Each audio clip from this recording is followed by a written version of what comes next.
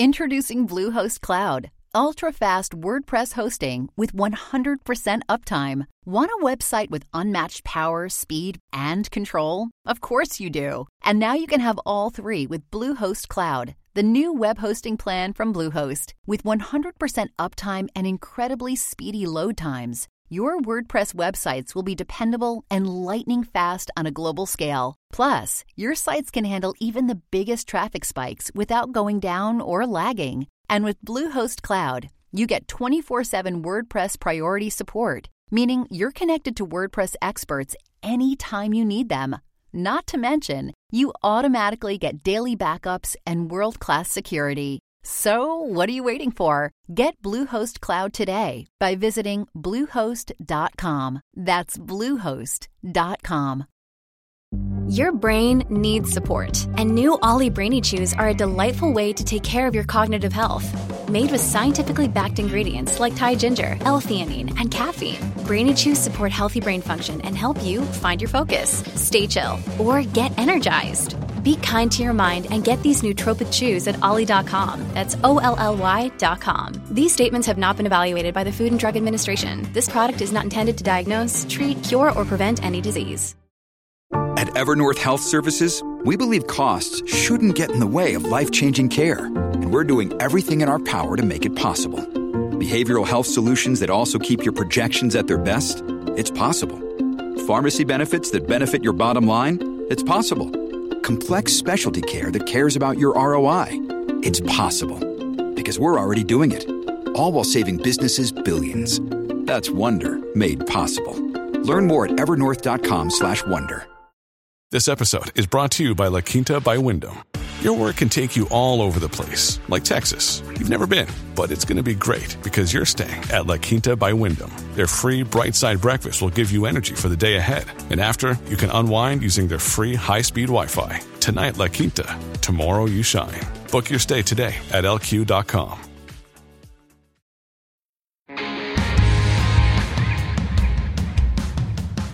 Hello, I'm John Donvan, host and moderator of Intelligence Squared US, and it is graduation season, a time for high school seniors to look back and celebrate their formative years before embarking on the next step of their academic journey, college. But not every graduating senior attends college, and perhaps not everyone should. With unemployment for those with bachelor's degrees still at an all-time high and student loan debt surpassing credit card debt, it begs the question of whether it's really all worth it. And it calls to mind a debate we had on October 12, 2011, where the motion being debated was, too many kids go to college. The team arguing for the motion is tech entrepreneur and PayPal co-founder Peter Thiel and his partner Charles Murray, who is author of American Enterprise Institute's article, Are Too Many People Going to College? The team arguing against the motion is Henry Beynon, President Emeritus at Northwestern University, and his partner, entrepreneur turned academic Vivek Wadhwa. Peter Thiel opens the debate by questioning the absolutism of seeking a college degree. Thank you. Well, let me actually just start with that question. I went to Stanford undergrad, Stanford Law School. Throughout the 90s, I had a belief that education was absolutely paramount. We should only hire people who went to the best schools, and we discriminated on this basis very aggressively in hiring at PayPal, and I thought this was the most important thing in our society. And over the last 4 or 5 years, I've gradually come to shift my views on it for a number of different reasons. The narrow technology context in Silicon Valley is that I saw so many very talented people who had not gone through college tracks and who had still done extraordinarily well. In some ways, they were often more creative. They were not laden down with these enormous college debts that were somehow forcing people to take better-paying jobs that were more remunerative but more boring and track them into things that were not as interesting or important, that were discouraging people from doing things in nonprofit work or on the more entrepreneurial side. And this has become a more and more acute issue over the years because unlike the time when I went to college, the cost has gone up tremendously. The amount of debts people leave college with have gone up tremendously, and so the choices are very different from the ones people had 25 years ago. The college costs in nominal dollars have gone up by more than a factor of 10 since 1980.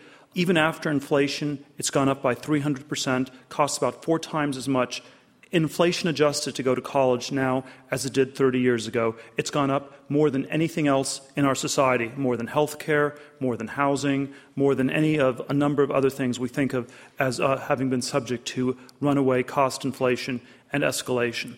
And as I've looked outside of just the narrow Silicon Valley entrepreneurial context, I've come to believe that the problem is much broader, that it's not just the most talented people who are perhaps being misdirected and encouraged to go on a very narrow-tracked career, but that this is a broader problem and that we are, in fact, experiencing something of a bubble in education, a bubble that is as pernicious as the bubbles we had in technology in the 90s and housing in the 2000s. And like those two other bubbles, it is characterized by two things. Number one, runaway costs, where people are paying more and more for something where the quality hasn't gone up. In the 90s, it was tech stocks. In the 2000s, it was housing. Education, I'm not saying it's worse than it was 30 years ago, but I don't think it's gotten much better. And secondly, by an incredible psychosocial dynamic where you cannot question it. And in 99, in Silicon Valley, you couldn't question the NASDAQ valuations. And in 2005, you could not question people buying houses. It was strictly taboo and forbidden. And in the same way, this is the one thing people still really believe in our society. And to question the value of education is like questioning the existence of Santa Claus with 3-year-old kids or something like that. And while we're not trying to scare the children here or anything like that, we do think that we cannot afford to have a third bubble in this country. And when we look at education more carefully, there are a lot of worrisome signs. Student debts at this point total over $1 trillion. And when you look at how well people are doing who come out of college, they are still doing pretty well. They're still doing better than they used to. But the outperformance has been going down. It's been going down since about 2000. And, the law school context I'm quite familiar with. There are about 50,000 people a year who graduate from law school in the U.S. There only are 30,000 legal jobs available in the U.S. Pre-med. Only about 9% of the people who study pre-med have slots available to them in medical school. The other 91% are wasting their time. And somebody should have told them that their freshman or sophomore year and not waited till their senior year or several years of post-college to figure that sort of stuff out. And in fact, when people say, as our opponents do, that it is an absolute good or an absolute necessity, you start ignoring all these problematic facts. You start making a lot of catastrophic approximations that abound. And that's what we want to sort of push back a little bit. If I had to do something over again, having gone to Stanford, I probably would still go to college, even with the higher costs. But one thing I would try to do very differently is not accept the answer that this was the automatic thing and not simply have more education be the automatic default answer for everything. The question we want to push the other side back on a little bit is, if education is an absolute good or absolute necessity, who is accountable if there's a mistake? And if these people are taking on these enormous debts and are getting it wrong, where can they go to get a refund? Peter Thiel, your time is up. Thank you very much. Our motion is too many kids go to college. And here to speak against the motion, Henry Bienen. He is President Emeritus of Northwestern University. And Henry, in the nearly 15 years that you were there, the school increased its endowment 15 times. The sports team won more titles. Applications skyrocketed. You launched a Center for Nanofabrication and Molecular Self-Assembly. Let Harvard eat that, right? Henry Bienen. Thank you. Ladies and gentlemen. Well, thank you all for being here. This is an important debate. It's about the American dream. It's about social mobility and American democracy. Because the answer to the question as to whether too many kids go to college is fundamentally about what kind of a society we hope to create. Sure, some dropouts make it big, but social and economic policy should be informed by data and analysis, not anecdotal individual life histories, no matter how compelling. Most people are not Bill Gates or Steve Jobs. We should not misread particular circumstances at particular moments of time as an indication of likely long outcomes. The argument that too many people are going to college is not new. In his youth, Richard Freeman, a Harvard economist, argued this in The Overeducated American in 1976. He was wrong then, and our opponents are wrong now. And by the way, he's changed his mind. We now have studies and lots of information which should persuade anyone with an open mind that more years of school, post-secondary, are positively correlated with earnings over one's lifetime and also correlated with lower rates of unemployment and shorter duration being unemployed when a higher degree is not obtained. 4.3% of college graduates are currently unemployed, more than triple that number of high school students or high school dropouts are unemployed. This is very compelling. There's a clear wage premium to education. There's also a social premium to society, not just to individuals. Society benefits through greater productivity, lower crime, better health, better citizenship from more educated people. And the wage premium to education has been growing since the 1980s, not shrinking. The question to be decided is whether it's true that too many kids go to college. Fact, in 2010, about 66% of the United States population between 25 and 30 had some college experience. The rest were high school grads or high school dropouts. It's hardly the case that everyone or too many are pouring into college. We need more, not fewer, college graduates. In his articles, Mr. Murray argues that too many people are going to college, and I feel he believes in innate qualities. He uses a language like, he does not have it in him. But how does he know this? What measures does he have for a great understanding of cognitive abilities or their impacts? He believes, I think, that abilities are fixed. It's a highly stratified view of the world and people's places in it, and I don't share it. True, plenty of people who do graduate high school are not college ready. We know this in Chicago. But low college graduation rates and dropouts cannot be attributed everywhere and completely to individuals' intelligence or competence. Even some qualified students in high school may not attain 2 or 4 year degrees within 6 to 8 years because of their lack of resources, which compels them to leave and drop out. No doubt some people don't have the smarts or the personality skills to succeed, but for many, their environment and pre-college school systems have played a big role in not preparing them. Mr. Thiel has acknowledged the correlation in his own writings between college attendance and higher income, but he doubts the direction of causation. That is, college may pay off for some people because smarter people go to it. In my view, whatever the direction of causation, you can learn skills at college and improve your life chances. And by the way, we have lots of studies, including studies of twins that Alan Kruger and others have done, which shows you can isolate the college experience itself among all the other variables which count, and college does make a difference. Now, high school vocational alternatives are there, but they're widely regarded as second best by the general public. Polls show that most Americans agree that everyone does not need to go to college. They support alternatives for other people's children. I wonder if those in favor of the proposition want their own children or relatives to not go to college. Mr. Thiel, Mr. Murray, all the trend lines show a shift in the U.S. economy and its labor force towards more people requiring post-secondary education because growth industries require post-secondary education. We've hollowed out industrial jobs. The clear wage premium for college graduates is growing. It skyrocketed in the 1980s and 1990s. Advanced degree holders did vastly better, and their advantage continues to hold up. And by the way, for women, that wage premium is even higher than for men.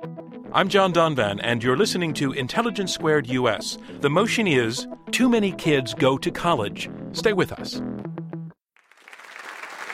So a reminder of what's going on. We are halfway through the opening round of this Intelligence Squared U.S. debate. You have heard the first two speakers, and now on to the third. Charles Murray is the W.H. Brady Scholar at the American Enterprise Institute. And Charles, you rather famously said that it was thanks to an SAT exam in 1961 and your fabulous score that you were able to get out of a small town in Iowa. That's what I thought at the time. And into Harvard. Well, I want to come back to that. So you went to Harvard. You did well in the liberal arts environment. I want to know where you are now on the SAT that got you out of Iowa. Oh, I've now recommended we abolish the SAT because it turns out that if they give an achievement test, I probably would have gotten into Harvard that way too. And the SAT as it now exists is taken on a really bad penumbra. Ladies and gentlemen, Charles Murray. I think we better get the topic straight. When I agreed to debate on too many kids are going to college, I thought of college as being 4-year colleges leading to the BA. I didn't think of it as a whole range of community colleges and the rest. Anyway, that's the way I'm going to argue tonight. Because if the proposition were that too many kids are trying to get more education and training after high school, I wouldn't have accepted the position on the affirmative. Almost everybody needs more education after high school. What they don't need is to chase after this fraudulent, destructive, antediluvian thing called a BA. The thesis of my argument really is that the BA is the work of the devil. Let's go through each of those accusations. First, fraudulent. The BA is supposed to signify, in a very old-fashioned term, that you are an educated man, now an educated person. You know and I know that it doesn't represent that anymore. If the only thing you know about a person is that that person has a BA, you don't know anything. You can talk to employers all over the country who will tell you about applicants who have BAs, who can't write grammatical sentences in their applications and sometimes can't read very well. Knowing what major a person had doesn't tell you very much. If it's math, if it's hard sciences, if it's engineering, okay. But what does it mean if you have a political science degree, spoken as a person who has a political science degree? If you're going to an employer and saying, you ought to hire me, it doesn't really mean anything. Now, here's what you do know about a person with a BA, if you know what school they came from. So if the applicant came from Harvard, you know a whole lot about what that person was like at age 18 before he went to college. You know he had terrific SAT scores, then you know he had a terrific high school record or he wouldn't have gotten in. You don't know anything about what Harvard has added. The bachelor's degree all by itself is meaningless. Okay, destructive. Even though we know that the BA is substantively meaningless, it remains true that for millions of jobs, you can't get a job interview unless you have one. And the problem is that employers are behaving rationally when they do that, because you've got about 32% of adults that have a BA. The employers know how clueless many of them are. Why should they go outside that pool and take even lower levels of the population in terms of their ability? And so a lot of ambitious kids who have no interest in sitting in classrooms for 4 years, nonetheless want the piece of paper. They aren't there to get an education. They're there to get a piece of paper. Antediluvian. The 4-year brick-and-mortar college is obsolete. Why should it be that the brilliant professor giving a lecture where he doesn't take any individual relationships with students, but just giving a superb lecture, why is he giving that lecture to 150 kids who happen to be sitting in the hall? Why isn't it being given to millions? Distance education has all sorts of possibilities it didn't have before. The information revolution is giving us a cornucopia of new ways to help kids get an education. What we need is a transformation that gives young people a chance to tell employers what they know and what they can do, not where they learned it and how long it took them. Thank you. Thank you, Charles Murray. Our motion is too many kids go to college, and now to speak against the motion, Vivek Wadhwa. He is Director of Research at Duke's Center for Entrepreneurship. In fact, you have a long list of academic credentials. You have research and teaching positions at Duke and at Emory and at Harvard Law. You've co-founded and then sold successfully 2 software companies. John, I call myself a tech guy lost in academia. All right. So that's the shortest way of describing it. All right, ladies and gentlemen, Vivek Wadhwa. You know, it must be because I'm an immigrant, I'm a tech entrepreneur, I'm foreign born, that I have a totally different perspective on this whole debate. You know, as an academic for the last 6 or 7 years, I've been researching what's happening globally. I've been researching the impact of globalization on U.S. competitiveness. I've been researching American schools versus other schools. And when I step back from that, my conclusion is that these people in America are totally, completely out of touch. Now, I'm going to give you 3 perspectives on this. First of all, about U.S. education itself. Believe it or not, U.S. education is by far the best in the world. Everyone is trying to be like us. This is, people from abroad take their life savings, all the money they can possibly raise, and invest in sending their kids to America because we've got the best schools. What do you gain from our schools? It's not the courses. It's really the knowledge. It's how to learn. You gain social skills. You learn how to interact with other people. And American kids come out the best and the brightest in the world. This is why America is what it is. Now, we can debate what a college is. To me, a community college is a college. I know some great people who've gone to community colleges who have almost no debt, who worked part-time, been able to pay their fees off. Our community colleges in this country are also colleges, and they too are better than the best institutions in most other countries of the world. I don't know why we keep forgetting that. Now, I also teach at several universities. I was at Tsinghua University, and my students brought up Peter Thiel. He's quite a legend worldwide now. They said, Professor, is there really an American investor who's paying children to drop out of college? I mean, they were so confused. At the end of it, we talked about it, and they said, this is great because we're going to eat their lunch.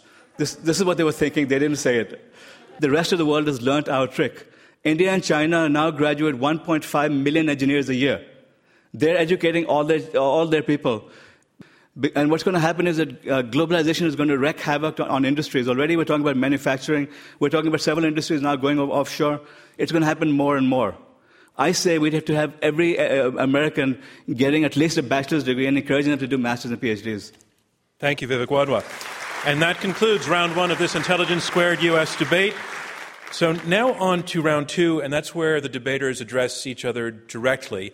We have two teams of two arguing this motion: too many kids go to college. I want to put a question to the side that's arguing for the motion and take on that American dream question. And Peter Thiel, we do grow up with the notion, I think you've acknowledged it, that in fact you felt straitjacketed by it, that you do go to college because you're supposed to go to college. And yet the other side is arguing that that's part of the dream, part of the American dream. So take that on, because I think that they're onto something with that. This is a very recent phenomenon that this is seen as an absolute necessity.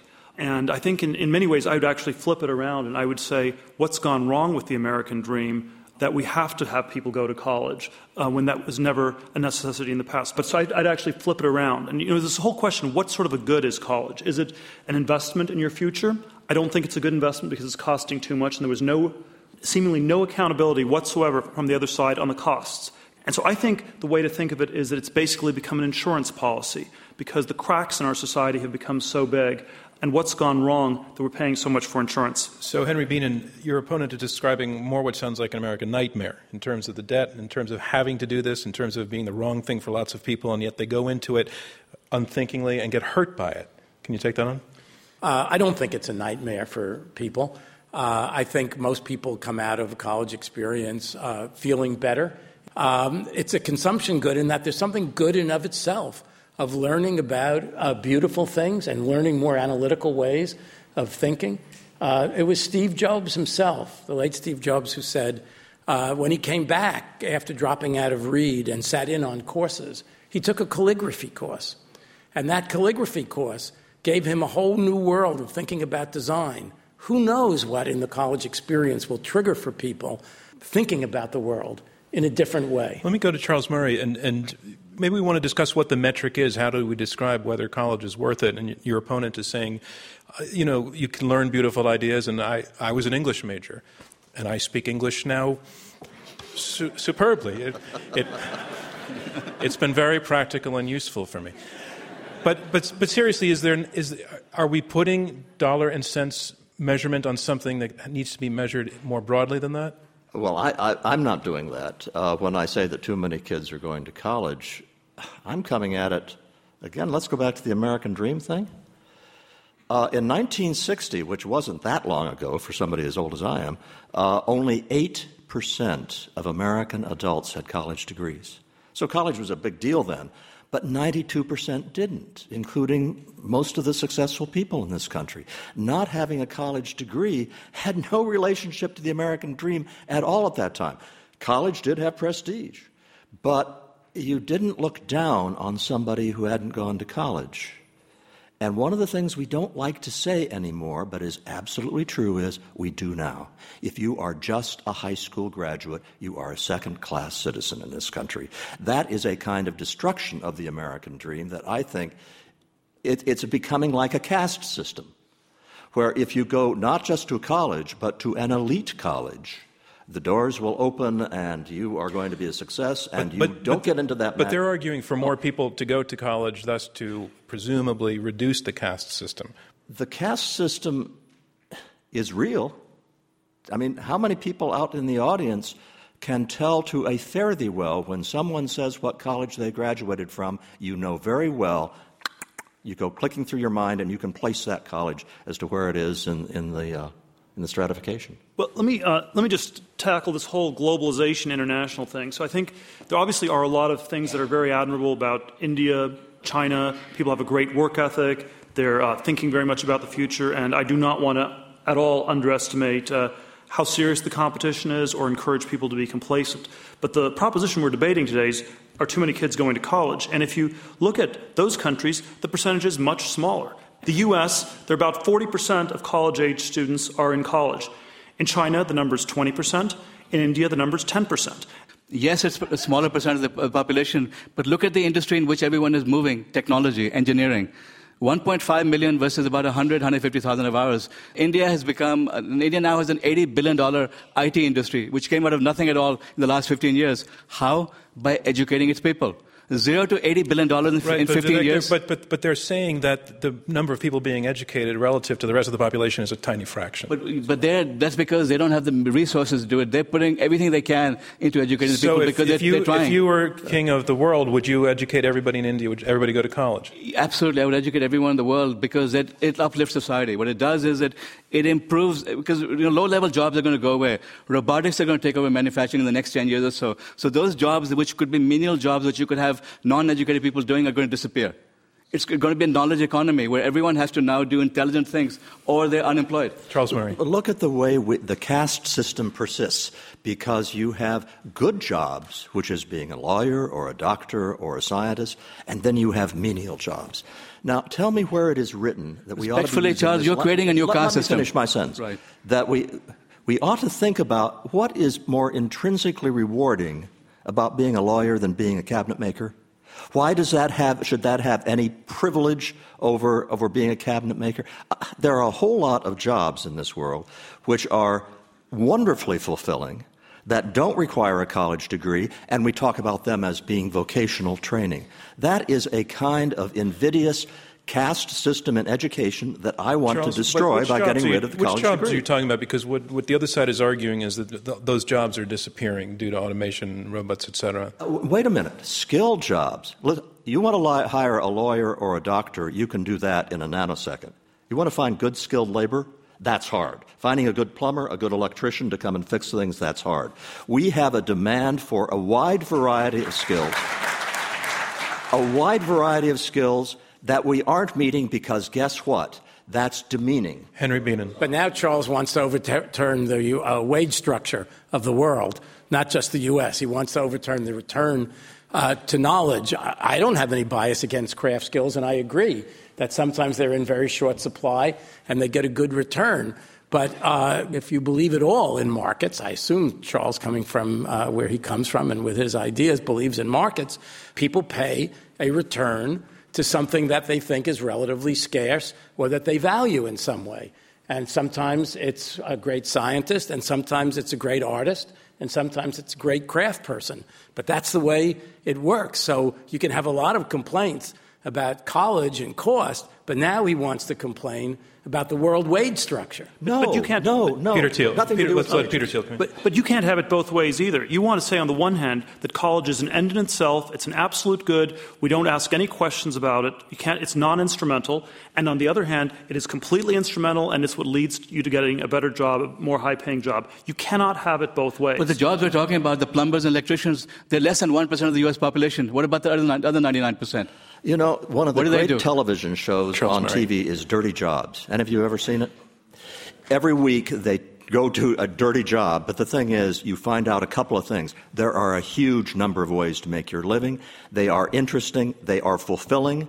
The people who are doing them, you'd like to know. 1% of the population. It is a great curative for the kind of way we are talking about the job structure, which has nothing to do with wages. It has to do with making a living in a way that is fulfilling and satisfying. Okay, I'm curious to know, for you to paint a picture, again, if you were king of the world, and these BA programs were shut down, or at very least people were discouraged from going to them, heard your message and stopped going, how many people would be left in college? What percentage? And where would they be going to school? In my ideal world, the college campuses would be more full of students than ever. But they wouldn't be there for 4 years. Somebody wants to go into business, so they have some marketing courses they want to take and some business administration and accounting courses. It takes them a year and a half. And they finished all the courses they want to take. And then there is a good certification exam, like the CPA exam for accountants. They take that exam, which doesn't have to consist of just filling in dots and circles. It can be work samples. It can be a variety of things. But you can take that to the employer and say, here's what I know academically about business. Do you two sides have common ground on this issue? Yeah, absolutely. Because it sounds to me that when you're defining this motion as being about a variety of forms of school and education, college, community college is college, and Charles is also talking about a variety of forms of education. It sounds to me as though there's common ground on this. So you're just coming out of different. Some common ground. I'm not so willing to consign the BA 4-year to the dustbin of history as Charles is, but I don't think everything will or should stay the same. I don't disagree with that. I don't believe, for example, take distance learning. I suspect we're probably on the same page. I think you're going to see more distance learning, even at the major 4-year universities. It's going to happen. I'm for experimenting. Our law school went from everybody in a 3-year law school program to some people in a 2-year program. I think the great universities will change. They should change. I don't disagree with Charles and Peter on that. I think we can close down the discussion. Charles Murray. We've agreed. All I'm asking is we don't put kids in this straitjacket of the BA, and we enable them to get certifications that show what they know, even if they've done it all online, and that the BA loses its mystique. But your partner, we're agreeing that more kids should go to college. Peter spices the argument by coming at it from a completely different direction, which is talking about the experience of college actually being a waste of great talent. Yeah. As opposed to a resting place for the mediocre. I think what Charles and I agree on very much is that there is no one-size-fits-all approach. There are certain skilled people, very talented people. Not every talented person should go to Harvard. There are a lot of different kinds of things different people should do. And I think that's sort of a basic starting point. We don't believe there is a single straitjacket. And the crazy thing in our society is that the more talented you are, the narrower the straitjacket has become. This is a very, very bizarre feature of it. We also agree that learning is generally a very good thing. And I think we all four of us agree on that. But where there's a bit of a disagreement that I don't want to understate is that a great deal of what masquerades as learning is nothing more than credentialing. Peter Thiel, thank you very much. Now we're going to go to questions from the audience. Right down the front will be first. My question is, I do analysis of high-tech gazelles all over the world, and I find that the social networks that individual entrepreneurs obtain, particularly while they're at universities and or graduate school, are absolutely critical for them getting, one, trusting business partners, their first business partners, and 2, angel investments. So I'd like for both sides to comment on the quality of the social networks that you get while you're in university. Peter Thiel. Well, I think the social networks are quite valuable. It still is not clear that justifies the colleges charging $250,000. I think the social networks tend to be the most valuable only at the elite colleges. Once you go below that level, they actually function in a way where people, again, do not have access. So I think you have this very ambiguous aspect about how it works. Vivek? It's not just the elite colleges, $250,000. That's Stanford. The rest of America is not Stanford. Most colleges are much, much cheaper, and the interactions that students have are the same. It's not that the elite, students at Stanford have a big advantage over the others. It's just that they happen to go on a nicer campus. So the social network is equally important no matter where you go. Peter, you did say earlier that if you were to do it all over again, you would still go to Stanford. And can you take 20 seconds to explain why? Well, I didn't know what else to do. And I think I probably would not have known what else to do. And in some ways, I was probably a candidate for a good general liberal arts, humanities education in many ways. I was really interested in learning, was very interested in these things on their own terms. I don't think most people are like me. I think a lot of people are at a different Peter, place. They are like you. They are like you. They don't know what they want to be. I don't think people are identical. And I think this is. They're not as smart as you, but they are like you, I tell you. But I think this is a big philosophical disagreement we have. We should not understate. I don't think everybody is cut from the same cloth. People are actually different, and we need to acknowledge the diversity that exists in our world. And we shouldn't pretend that everybody is the same and everybody should do the same Peter, thing. Just like you didn't know what you wanted to be when you were young, most children don't know. They're muddling through it. They learn by interacting with other people and getting ideas from other students who have diverse backgrounds. That's how to decide what they're going to be. Okay. I think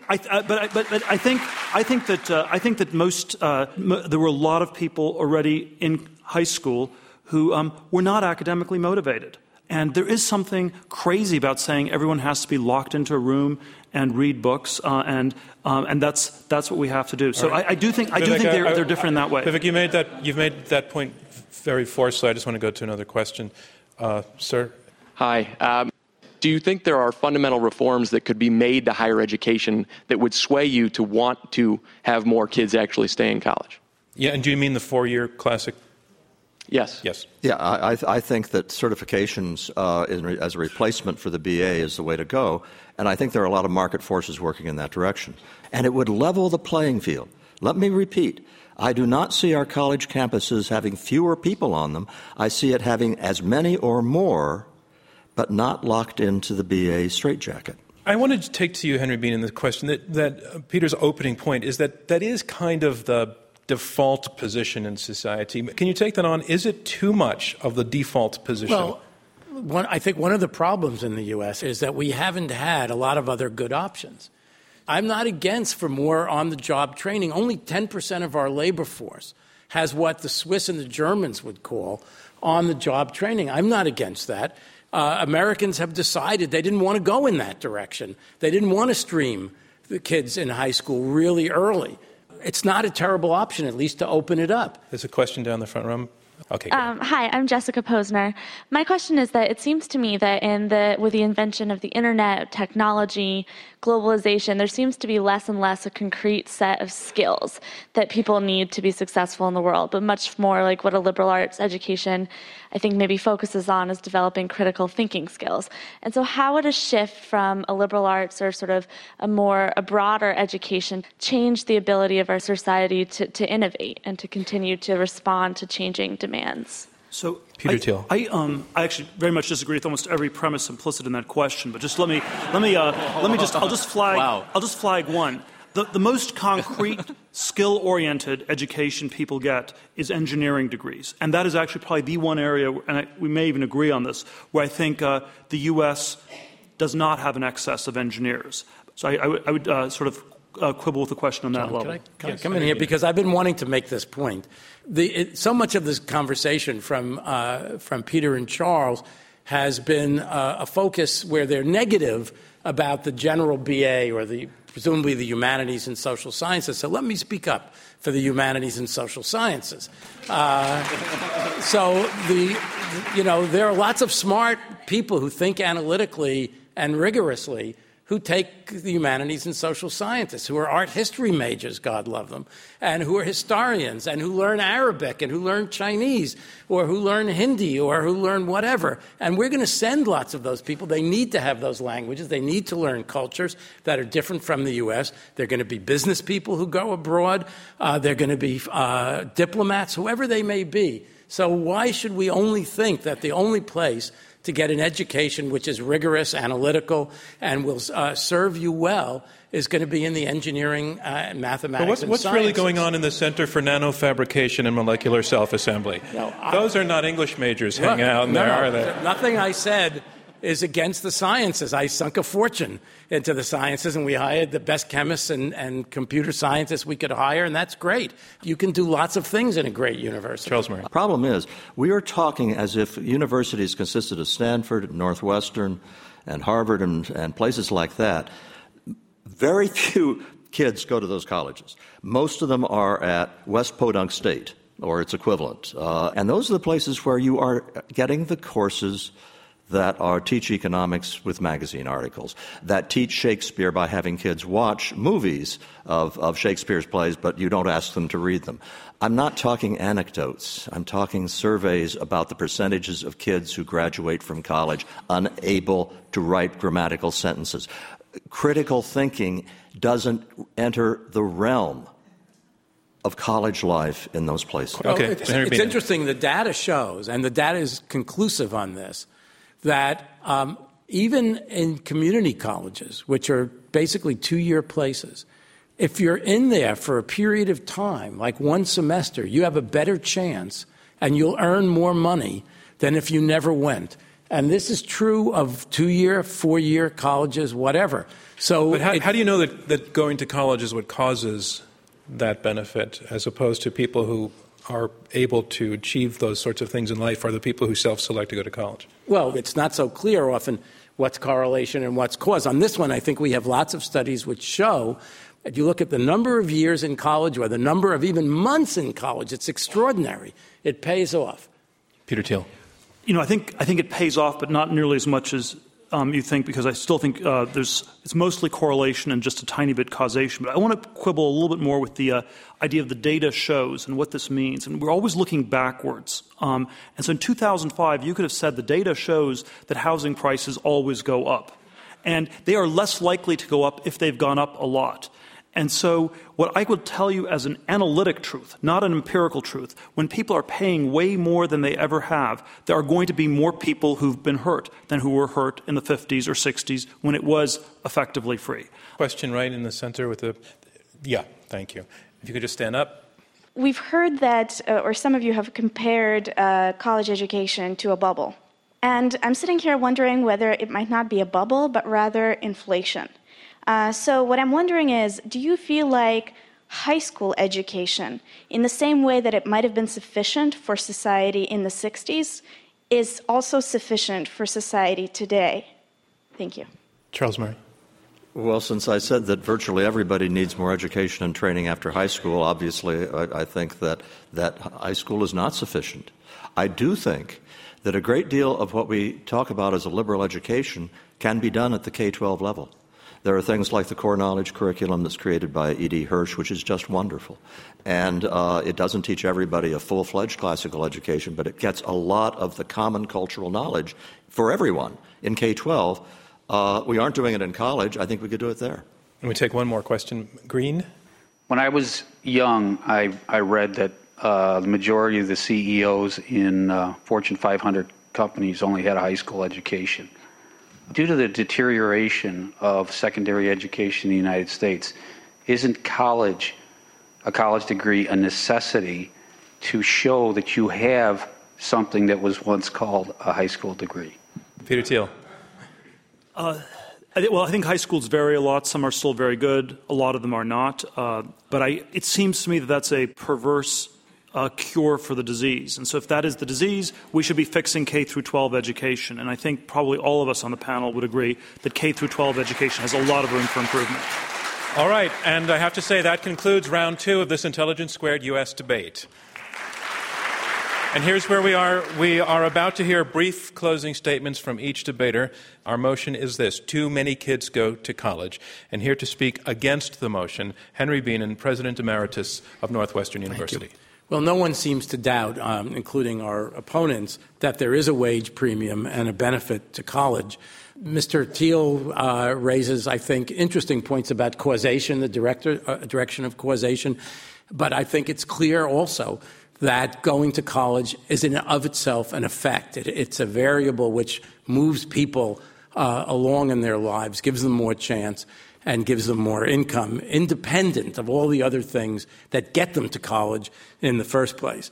Now, yes, there are too many people who are unprepared that go to college. And I agree with what Peter said at the very last minute, that it would be a perverse effect to say, okay, college is going to be remedial for the lousy high school education that they got. The answer to that, which we're trying very hard to do in Chicago, is to improve the K through 12 elementary and high school education. And that's key. That's as key for society as it is to make sure that higher education is good and affordable for all. So the answer is not that too many kids go to college any more than it would be too many kids go to high school or elementary school, because they don't get a good education in too many of those places.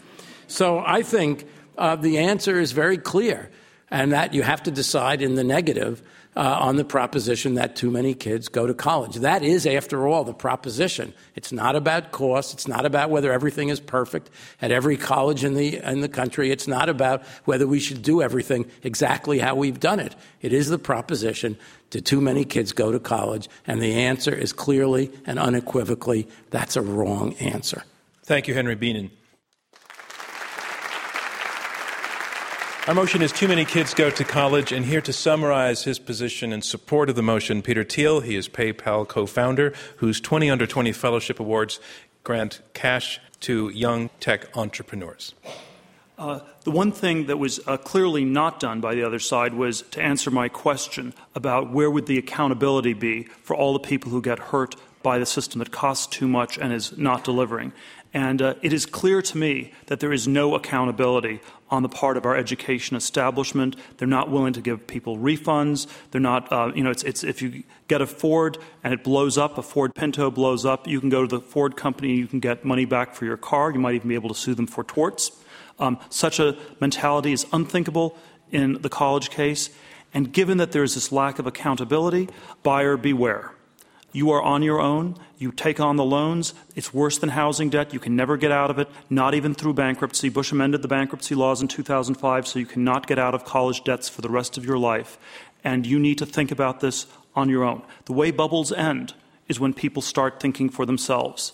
And that is the first thing we want to encourage people to do. Think for yourself. Is the cost worth the benefit?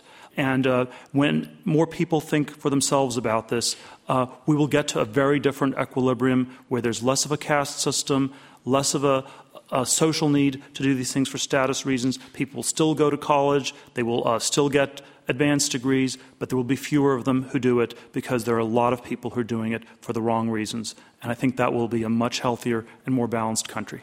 Thank you, Peter Thiel. Our motion is too many kids go to college. And now to summarize his position against the motion, Vivek Wadhwa. He is Director of Research at Duke Center for Entrepreneurship and Research Commercialization.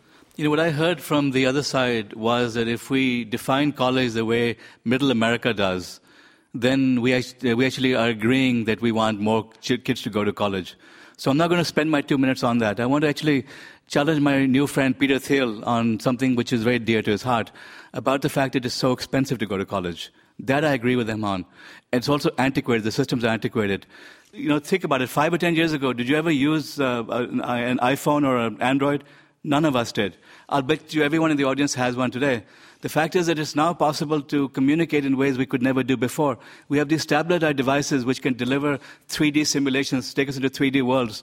We can teach people by taking them into games. We can change the entire concept of education. He has the ability to do that. He's done it before with social network. With the Facebook, he's done it with PayPal. He has the ability to do this. Instead of investing in silly little social media technologies, why don't we put our joint efforts into improving education, into changing the way we deliver, the way we educate, and changing the world? I tell you, Peter, you can make it happen. So I challenge you here publicly to put your energy into improving education, into automating, into rethinking the way we educate so that the masses can get educated. Because all of us agree that we do want more people to go to whatever we call college. Again, I'm not going to define it as a 4-year degree. To get more education so we can be more competitive, we can take on the world, we can change the world together. We're going to need it more than ever over the next few decades. Thank you, Vivek Wadhwa. Our motion is too many kids go to college. And now to speak in support of the motion, Charles Murray. He is author of Real Education, 4 Simple Truths for Bringing America's Schools Back to Reality. I think that even though we're supposed to be diametrically opposed, in fact, there's a lot of common ground. Suppose we got rid of the BA because it doesn't mean anything. Suppose we had as the goal of education not this piece of paper, but we had as a goal of education that all children shall reach adulthood having discovered things they love to do and having learned how to do them well. If we take that as the goal of education, we will have a system utterly different from the one we have now, and it will not be college as we know it. It will not be 4 years. A lot of times it won't be residential. And most of all, it will not separate people into those who are college graduates and those who are not. The fact is that every career goes through a couple of phases. We all start out as apprentices. And after we learn our trade, we become journeymen. And some of us who get really good at it become master craftsmen. That is just as true of a history professor or a lawyer or a physician as it is of a carpenter or a plumber or an electrician. The kinds of changes we need to make to our educational system, sweeping fundamental reforms, getting rid of the BA, moving to certifications, has as its ultimate goal, in my view, something that is very important for an America that is increasingly stratified by class. And that is that it promotes a recognition among us that we are all engaged in the same process. We are not divided into professionals and service workers or blue-collar workers. We all start out as apprentices. We become journeymen. and we all strive to become master craftsmen. Thank you, Charles Murray. And that concludes our closing statements. We have been through all three rounds of this debate now, and it is time to learn which side you feel has argued best. So here are the results. The motion, too many kids go to college. Before the debate, 39% supported the motion, 40% were against, and 21% undecided. After the debate, 47% are for the motion. For the side for the motion, that's up 8%. Against is 46%. That's up 6%. Undecided, 7%. The side arguing for the motion just barely wins this debate. Our congratulations to them. And thank you from me, John Donvan, and Intelligence Squared US. We'll see you next time. It's been 4 years since we held that debate back in October 2011. As this year's graduates put on their caps and gowns, we here at Intelligence Squared US wish them the best of luck on the road ahead. You can listen to the full, unedited version of this debate on the new Intelligence Squared US app, which is now available in the iTunes Store and on Google Play, or on our website at intelligencesquaredus.org. You can vote, you can watch past debates, stream live debates, and ask me, John Donvan, your questions, all through the app. Don't miss our next debate. Obama's Iran deal is good for America. Thank you for listening, and remember to think twice.